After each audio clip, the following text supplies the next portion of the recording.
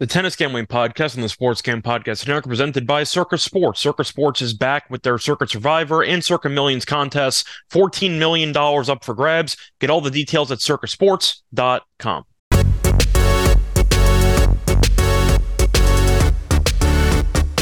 And welcome, everybody, to the Tennis Gambling Podcast here on the Sports Gam Podcast Network. It is currently early Sunday morning, July 23rd, and I'm your host, as always, Scott Reichel, once again going solo for this pod. Should be a fun episode, but a bit of a short one. Only 3 matches to go through. We have the finals taking place in Bastad, Gstaad, and Newport. So 3 championship matches, which we will preview before giving out the lock and dog pick. But looking forward to the matches, should be fun. However, before we get into any of that, do want to recap how we did in the semis. Overall, the lock and dog picks were not good. Simply put, ended up going 0-2 on those. The lock, we had Isner over 12.5 games on the team total at minus 145. Unfortunately, Isner had a bunch of chances to win the first set, had 3 separate break points, could not convert, and then also had a set point in the tiebreaker. Should have had a mini break as well because he had a crazy forehand return down the line when it was tied in the tiebreaker. And Mickelson had a crazy kind of like reach get on it, barely went over the net. Isner got a little bit stumped, and as a result, Mickelson eventually hit a passing shot on a point that Isner should have definitely won, and that would have set up Isner with a mini break with a serve to potentially win the first set. And if Isner had won the set, we would have automatically won, basically. So we were that close to winning. Did not happen. And Isner to win a set, I believe, was around minus 380, and he proceeded to just not do it. So straight sets is basically the only way we were going to lose, and that's what happened, as Isner just was not very good in the second set, got broken immediately. The issue with Isner is he can't move at this point in his career. So anytime Mickelson got a return in, Isner was at a massive disadvantage, and it felt like Mickelson won basically every rally that was more than 3 points. But anyway, Isner lost for us, and then for the dog, wasn't even close there, had Ramos Vinolas and Kekmanovic over 2.5 sets. Wanted to back Ramos Vinolas, who was a 3-set magnet, but unfortunately for us, he was just too good. It looked like it was going to potentially be a war early on, as you saw the first 2 games of the match result in breaks of serve. But then after that, Ramos Vinolas destroyed Kekmanovic and won 6-2, 6-3. So not even close on those. However, if you look at the actual matches that we previewed that were not in the lock and dog picks, we actually did very well, which is really annoying because we picked the wrong plays for the final section. But we had Ruud to win in straight sets at like plus 140. That got there. We liked the over in the Cerundolo match, which got there. Unfortunately, did lean to Cerundolo money line at around plus 140, and he ended up losing in 3, but that was a very entertaining match. We thought Ramos Vinolas would win, so ended up getting that part of it right, but still lost with the over under 2.5 sets. And then we thought Kachin would win against Medjedovic, and he won in straight sets pretty easily. As for Newport, we thought that Isner would win a war, so he linked to the over. That did not get there, but we did have Mannarino winning against Humbert, and Mannarino won that one pretty straightforwardly in a straight set. So overall, pretty good episode for the actual predictions. But if you only factor in the lock and dog, then the episode sucked. So that's how it goes. I feel like that's how it went during Wimbledon, where the lock and dog picks weren't good, but the matches that I was breaking down when I previewed some of the, for example, 3rd round matches, 4th round matches, it felt like we did really well with those, but when we actually gave out the official picks, those just didn't work out. So which is kind of annoying, but hopefully it'll balance out at some point. Either way, point is, pretty an interesting day of tennis yesterday. I'll start off with Gstaad, because that'll be the first match taking place on Sunday. So I mentioned Ramos Vinolas, who dominated, looking for his 2nd title at this event.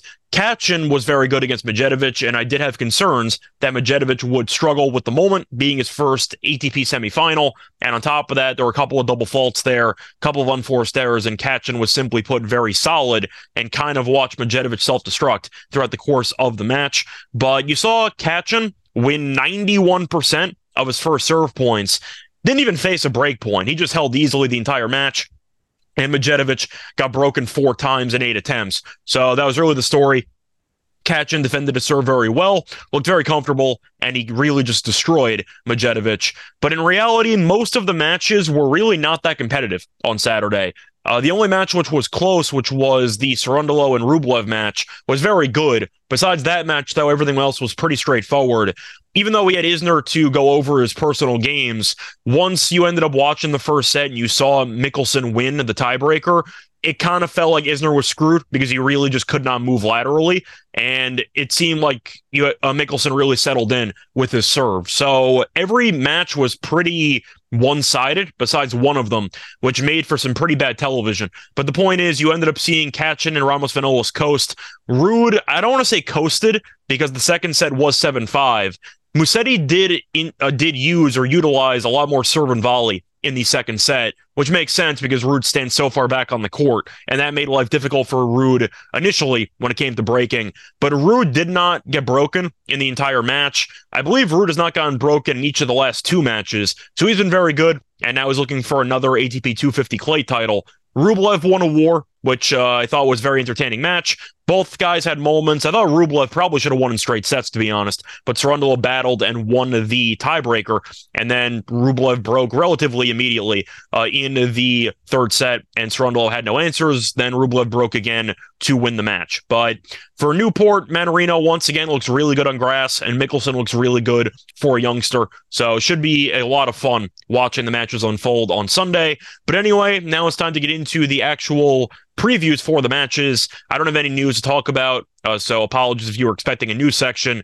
The only thing that was really of note was Zvonareva getting deported from Poland because Poland is allies with Ukraine, and Zvonareva wasn't allowed into the country. So that was really the only piece of news that happened over the last 24 hours, so I'm not going to go much into detail there.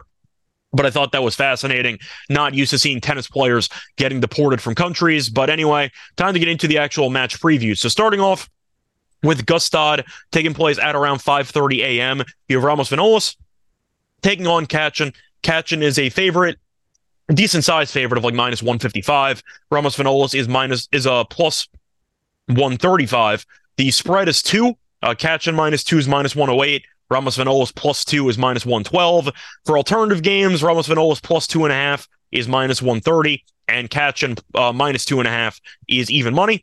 If you want to go for the over, that's at 22.5 at minus 116. The under is at minus 104. If you want the alt over, 23.5, over is plus 110, under is minus 140. And if you want the match to go to 3 sets, you can get that at plus 130. Now, to look at the actual match breakdown here, I do think Ramos Vinolas has been in great form in this event. Now, Kachin has not dropped the set, so I do have to give him props there. But I do have to at least point out the level of difficulty for both players, because Kachin did have to end up facing relatively weak competition, because Kachin had to beat Taro Daniel, who is okay on clay, not great. Haven't really heard much from him over the course of the past year.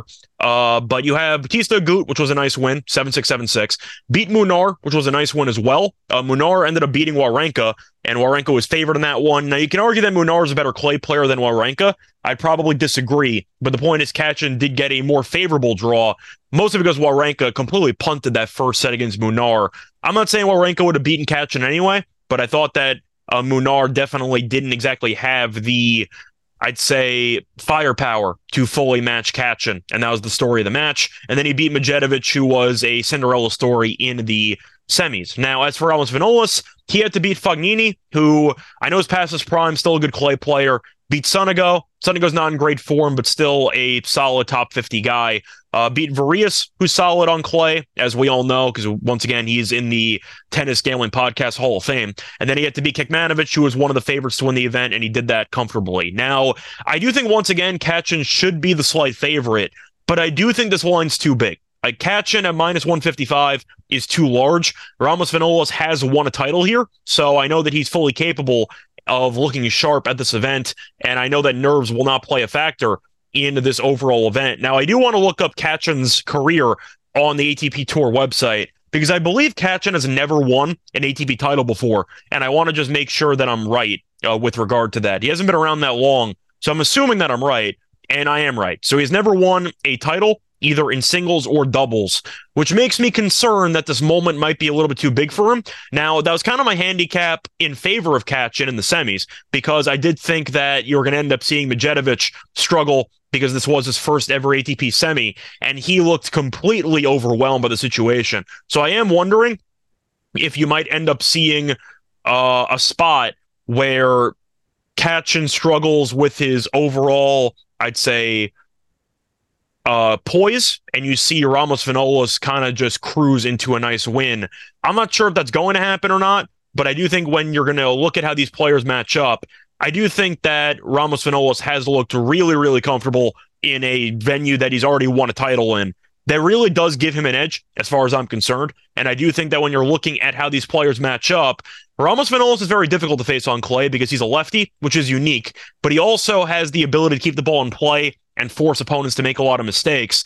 And Medjedovic really beat himself on a lot of these points. But I do think when you're looking at what Ramos Vinolas can do, it's be very, very patient while occasionally unloading on the forehand. He also can come to the net a little bit, and he has some, I'd say, underrated serving ability. He's not a great server, but once again, with the lefty kick, it can be difficult at times. Katchin's a pretty good server, but I do think Ramos Vinolas can keep him off guard. It's mostly a spot where this line is too big, and I feel like there's a lot of value taking the former champion at this event to win a plus 135 when both players have looked very comfortable in this event. Now, will it be easy? Probably not. I do think that it's going to be a war, so I will lean to the over in sets. And I do think that when you see how good Ramos Vinolas has been in the deciding sets this event, I think that's going to bode well for him. So give me Ramos Vinolas to win in 3, but I do think plus 135 is my favorite bet here because that price looks very generous, and as a result, I am going to jump on it. Now, moving on to the second match, which will be in Bastad, you have absolute chalk. You have Ruud taking on Rublev as the 1 seed takes on the 2 seed. A pretty rare spot where 2 top 10 guys are facing off in the final of an ATP 250, which is rare because you figure the top 10 guys have better things to do than play a clay event off season. But either way, point is Ruud and Rublev did their part in getting through the weaker competition, even though Rublev had a war against the former champion in Cerundolo last round, and he had to beat Zverev in the round prior. But Ruud has been on full cruise control, which is not shocking because Ruud is a former champion at this event. Now, to go through the actual matchups in this event, I basically mentioned Rublev's entire path. Ruud beat Shevchenko in straight sets, beat Offner in straight sets, and beat Musetti in straight sets. Now, Musetti did more volleying, which definitely gave Ruud some trouble in the second set. The problem there for Rublev is he really doesn't volley at all.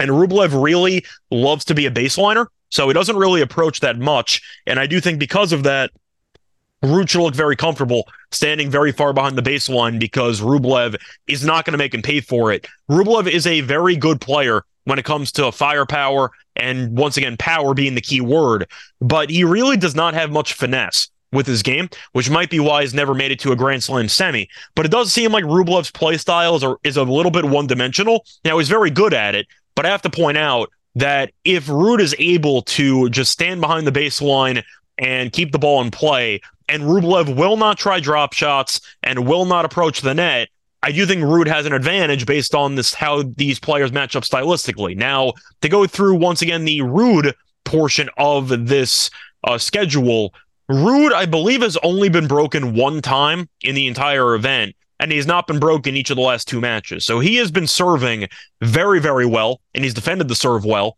Now, Rublev served well against Cerundolo in the Saturday match, but I have to at least point out that Ruud has looked very comfortable with the serve, and I do think that breaks might be more common in this match than we saw in the Cerundolo match yesterday, but I do expect Ruud to have more breakpoint chances throughout this match, which might end up resulting in the win for Ruud. But I want to quickly look at the head-to-head between these players, and you're actually going to be a bit surprised because Rublev has done well against Ruud in the head-to-head, and they've played on clay a couple of times, and Rublev's actually undefeated against Ruud on clay. Now, Ruud has gotten better, so I have to at least point that out, but they faced off on clay in 2019 in Hamburg, 2020 in Hamburg, and 2021 in Monaco, and Rublev only dropped 1 set in those 3 matches. Now, they faced off on hard court in the matches after that in the ATP finals, and Ruud did win each of those 2 matches on hard court. So I'm not saying that that's going to translate much,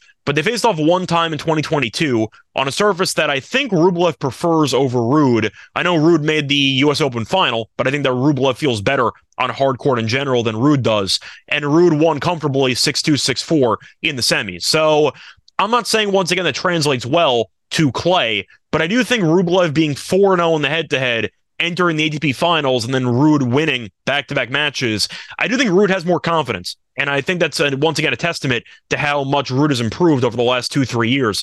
But I think when you're looking at how these players match up, Ruud is, in my opinion, easily a top 4 clay player in the world. He's made the French Open the French Open final back-to-back years. And Rublev is a good clay player, won a Masters 1000 event earlier this year. But I have to point out that Ruud, once again, is just, for me, a tier above. And I have to mention the scheduling spot, because Ruud, once again, coasted to an easy straight set win against Musetti. He was on the court for less than 2 hours. He was on the court for about an hour and 46. As for Rublev, since he had to go to back-to-back tiebreakers and a 6-3 third set, he was on the court for roughly an hour longer than Ruud. Now, Rublev's still relatively young, so I'm not saying he's going to fully collapse out there, but having to play an hour longer than your opponent going into a final with no days off in between is not a great scheduling spot. And I think because of that, Ruud should win. Is it going to be straight sets? Maybe, maybe not. But I think minus 150 is actually a bit low. I think Ruud should be closer to like minus 160, minus 170 based on the scheduling spot. So for me, I'm going to go with Ruud to get the job done. I would consider maybe taking the minus 1.5 games for Ruud at minus 115. But I do think when you're looking at how these players match up, Ruud should be able to get his hand raised, and he should be able to get the trophy at match's end, and I think he'll be able to win his second title here. So I'm going to go with Ruud to get the job done in Bastad. And moving into the final match of the episode, you have Mannarino taking on Mickelson, and Mannarino's around minus 130. Mickelson's around plus 110. As for the spread, Mannarino minus 2 is minus 110. Mickelson plus 2 is minus 110. And the over-unders at 23. Overs at minus 109. Unders at minus 111. If you want some alta lines, Mannarino minus 3 is plus 130. Mickelson plus 3 is minus 160. And Mannarino to win in straight sets is plus 180. Match to go to 3 sets is plus 105. So first things first, no value at all on the 3 sets. Plus 105 is an embarrassing line. I'd rather just take the 23 at minus 109. You can just sacrifice the extra 14 cents for an opportunity to win without it going to 3 sets, which is definitely a nice way of limiting the risk while not really sacrificing much in the process. I also forgot to mention, by the way, Ruud to win in straight sets is plus 180. That is tempting. I think plus 180 is a very good price. So that is pretty appealing to me. So I think I am going to lean to Ruud in straight sets solely because that plus 180 is very, very attractive for a guy that has not dropped a set all tournament. But anyway, to get back into the Newport match, Mickelson, I mentioned, being the Cinderella kid, so we'll see how he ends up doing in this event. It's actually kind of funny because he's right now committed to go to Georgia, so he might actually, in theory, go to college after being in an ATP final. I'm assuming he's going to turn down college and become a full pro, kind of like what Ben Shelton did, because Mickelson has been really good here, and it's not really fluky either. I just think he's looked very sharp. But to go through the path for Mickelson, he has beaten a couple of former champions. He ended up beating Cressy in 3 sets in the first round, beat Duckworth in 3 sets. In the second round, beat McDonald comfortably, 6-3, 6-3, and beat Isner, once again a 4-time champion, 7-6, 6-4. So a couple of former champions he ended up beating in Cressy and Isner. As for Mannarino, though, he has looked very comfortable with the exception of one match, which should have been comfortable, which I'll talk about right now. So beat Hijikata in the straight sets in the first round, 6-3, 6-4, then beat Thompson 6-0, 6-7, 6-2, but that second set, Mannarino was really coasting and he choked it away. Mannarino was up 5-2 in the second set, so he actually was serving it out twice and he choked it, and then he ended up having to win the third set, which he did 6-2. So Mannarino should have not dropped a set in this event, and then after that he ended up beating Humbert pretty comfortably in the semi on Saturday. But I do think, once again, Mickelson is in his first ATP final. The crowd will be supporting him because, 1, he's the underdog, and 2, he's American. So it's going to definitely result in a lot of crowd support. But I do think when you're looking at the overall spot in itself, Mannarino, I think, has the edge because Mannarino has had a lot of success in grass events in the past. He made a grass final a couple of weeks ago before losing to Eubanks in the final. But the point is, Mannarino has had a lot of experience on ATP level grass events, and Isner's issue at this stage in his career is that he can't move, and you ended up seeing Mickelson exploit that. But Mannarino, what really is going to decide the match for me is how unorthodox Manarino's style of play is. He hits the ball very flat, underrated mover for a guy his age at 35. And once again, he's really, really good on grass. And I do think that when you're looking at how these players match up, Mickelson has a very good serve, but I do wonder if the overall nerves might get the better of him. Now, he has won. He just won a challenger event the week prior, and Mickelson actually beat Nishikori in that tournament in 3 sets before making the transition over to grass ATP. He's looked very good, don't get me wrong. But I do think when you're looking at how these players match up, I think Manarino's extremely flat and unorthodox style is going to give Mickelson problems. And I do think that facing off against Manarino the first time is really, really difficult because there's really no proper way to prep for a guy like that. And I think that that's going to be the story of the match. Will it go 3 sets? Maybe. And of course, Mickelson's going to have to serve very well if he wants to win. But I do think that eventually Manarino's experience will just overwhelm Mickelson over these 3 sets. And I am going to go with Manarino to win. I think it's a cheap price at minus 130, so I'm going to take it. Now, as for the actual over-under, I would lean to the over, but I do think, once again, Manarino being a grass champion on the ATP level and a guy that was in a grass final a couple of weeks ago, a guy that's done very well on the grass schedule for the entire year, I do think he's in line to win another title here. So give me Manarino to get the job done at minus 130 on the money line as my best play from that match. So that's going to wrap it up for the actual recaps for these 3 matches. Now it's time for the lock and dog picks. But before we get into that, kind of a quick word from our sponsor. We're also brought to you by Circa Sports. Circa Millions and Circa Survivor are back. $14 million in guaranteed prizes up for grabs. Circa Millions is pretty simple. 5 NFL picks against the spread each week. There's a leaderboard, and depending on how well you do, you can make yourself some serious money. On top of that, Circa Survivor is a different but fun way to get in on the NFL action. Pick a different money line winner each week. You cannot use, once again, the same team twice, and whoever's the last team standing or last person standing ends up winning the grand prize. Or if multiple people do make it to the end of the season, then you chop whatever the grand prize is. And on top of that, you can enter in Vegas, but play from anywhere using a proxy. And Sports Gam Podcast will be out there last weekend in August, so stop by and say hi to the gang. Circasports.com for all the details. Circasports.com. What would you do if you end up winning all that money? Possibilities are endless. I would probably go on vacation. I'd travel a lot, maybe buy a ticket to the Super Bowl. We'd see. But the point is, it would be a lot of fun to, of course, get in on the action by winning. And for me, the picks that I'll look at for Survivor, there's a lot of potential options. Once again, the season's so far out there. I would fade the Cardinals, just simply put, with Kyler being on the shelf, and we know Arizona's got the lowest win total of any team. I'd probably just fade the Cardinals, play it safe. There's different philosophies when it comes to Survivor, where some people try to save the best teams for last. Others try to just get the best teams out of the way because you have more faith in them.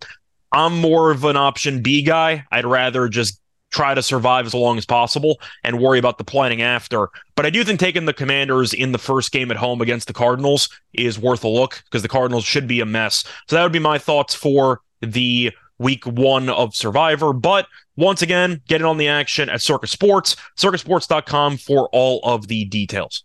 We're also brought to you by Underdog Fantasy. Best Ball Mania 4 is here, and Underdog Fantasy is giving away $15 million in prizes. Underdog Pick'em is also another great way to get down your favorite MLB and college baseball player props. So many ways to win over at Underdog, and it's active in so many states. Head over to UnderdogFantasy.com and use the promo code SGPN for a 100% deposit bonus up to $100. It's UnderdogFantasy.com, promo code SGPN. Welcome back, everyone, to the Tennis Gambling Podcast. Just finished previewing the championship matches in Bastad, Gstaad, and Newport. Now it's time for the lock and dog picks. So starting off with the lock for the show, I'm going to go with Manarino on the money line at minus 130. Simply put, I think it's a very cheap line. I saw it open up at like minus 150 or so, and money's come in on Mickelson. I don't disagree with it because, once again, I understand how good Mickelson's looked, but I really do think Manarino plays such a unique style that it's going to give Mickelson problems. It's nothing like a guy that he's faced in this event. McDonald is the only rallier, per se, that he's faced at this venue. We know Cressy can't return to save his life, and he tends to hit a lot of unforced errors, a lot of short points. Isner can't move, and McDonald, once again, is a volatile player, but he's more of a rallier. So I will give the props that are definitely due for Mickelson to make it to this point. But I do think Mannarino's unique style of play and the fact that he's a lefty is going to give Mickelson problems. And I do think that Mannarino has faced a lot of big serves before. He's done well. And I do think that Mannarino's overall success on grass this year will propel him to success. And I do wonder if Mickelson is going to struggle with nerves, potentially playing for a title. Is he going to struggle if he falls behind early on? Maybe, because he's still young and inexperienced. But Mannarino should go down fighting. He should be able to get the job done. And I mentioned a couple of episodes ago, whoever won the Mannarino and Thompson match, in my opinion, would win the event. And now you have the winner of that match in the final. I'm not picking against him. I thought that Humbert was a pretty good practice rep for Mickelson. Not the exact same player, but I can see some similarities there. And Mannarino passed that test with flying colors. Give me Mannarino to win this match at -130 as my lock. And for the dog, I'm going to go back to Gstaad, and I am going to go with the former champion to get the job done here. Katrin did us a solid at +600 to win the quarter. Shout out to him. We also picked him to win the match yesterday against Medjedovic. Shout out to him again. But I am going to go with Ramos Vinolas. Once again, facing off against the lefty, a little bit of a unique style of play for Ramos Vinolas, who's had a lot of success on clay over the years. But it's mostly going to be taking a former champion to win another title here at +135. Now, Katrin's never won a title, and I just mentioned that Mickelson, once again, might have to deal with some nerves. I do think Katrin might have to deal with some nerves as well. Now, Ramos Vinolas is older. He's been there before. He knows what to expect. And I do think, once again, he looked really, really good against Kecmanovic in the semifinals, and that should result in a good performance here. I'm going to take Ramos Vinolas to get the job done at +135 to win his second career title in Gstaad. But that's going to wrap it up for the lock and dog pick. So once again, the lock's going to be on Mannarino, money line at -130. The dog is going to be on Ramos Vinolas, money line at +135. That's going to wrap it up. Now I got to go through the actual schedule for the ATP next week. You do have a tournament in the United States. You have Atlanta, which is taking place, which is the official Isner Invitational. Is Isner going to win again? No, he can't move. Isner's not winning an event for the rest of his career, so I'm going to pick somebody else. I'm hoping Isner's odds are going to be pretty cheap because I'll gladly fade him every step of the way, especially after he had to play a pretty long set of tennis, or I should say he had a long run in Newport because he had to go to 3 sets a bunch, and he did lose in the semis. But to go through the actual schedule for next week, couple of events. You have Hamburg taking place, which will be another clay event. You have Atlanta, which I mentioned being the hard court event, and you have Umag, which is taking place, which is going to be fun. So once again, you have a couple of clay 250s, but this time you officially transition from grass to hard court. So Newport is the official end of the grass season, which was a lot of fun. Unfortunately, the lock and dog picks in grass season kind of peaked pretty early on, but we do have Eubanks, of course, who won his event there, and that gave us a very nice plus price winner at around 20-1 or so. But recently, the grass picks were not great, so I'm kind of happy to make the transition over to hard court. But 2 clay events should be fun, and Atlanta's always fun, so looking forward to those matches. But find me on Twitter at Rice Show Radio. Find me on the NBA show, the MLB show, the WNBA show, and a bunch of other podcasts. But until next time, good luck to all of you and all of your bets. Bye, everyone.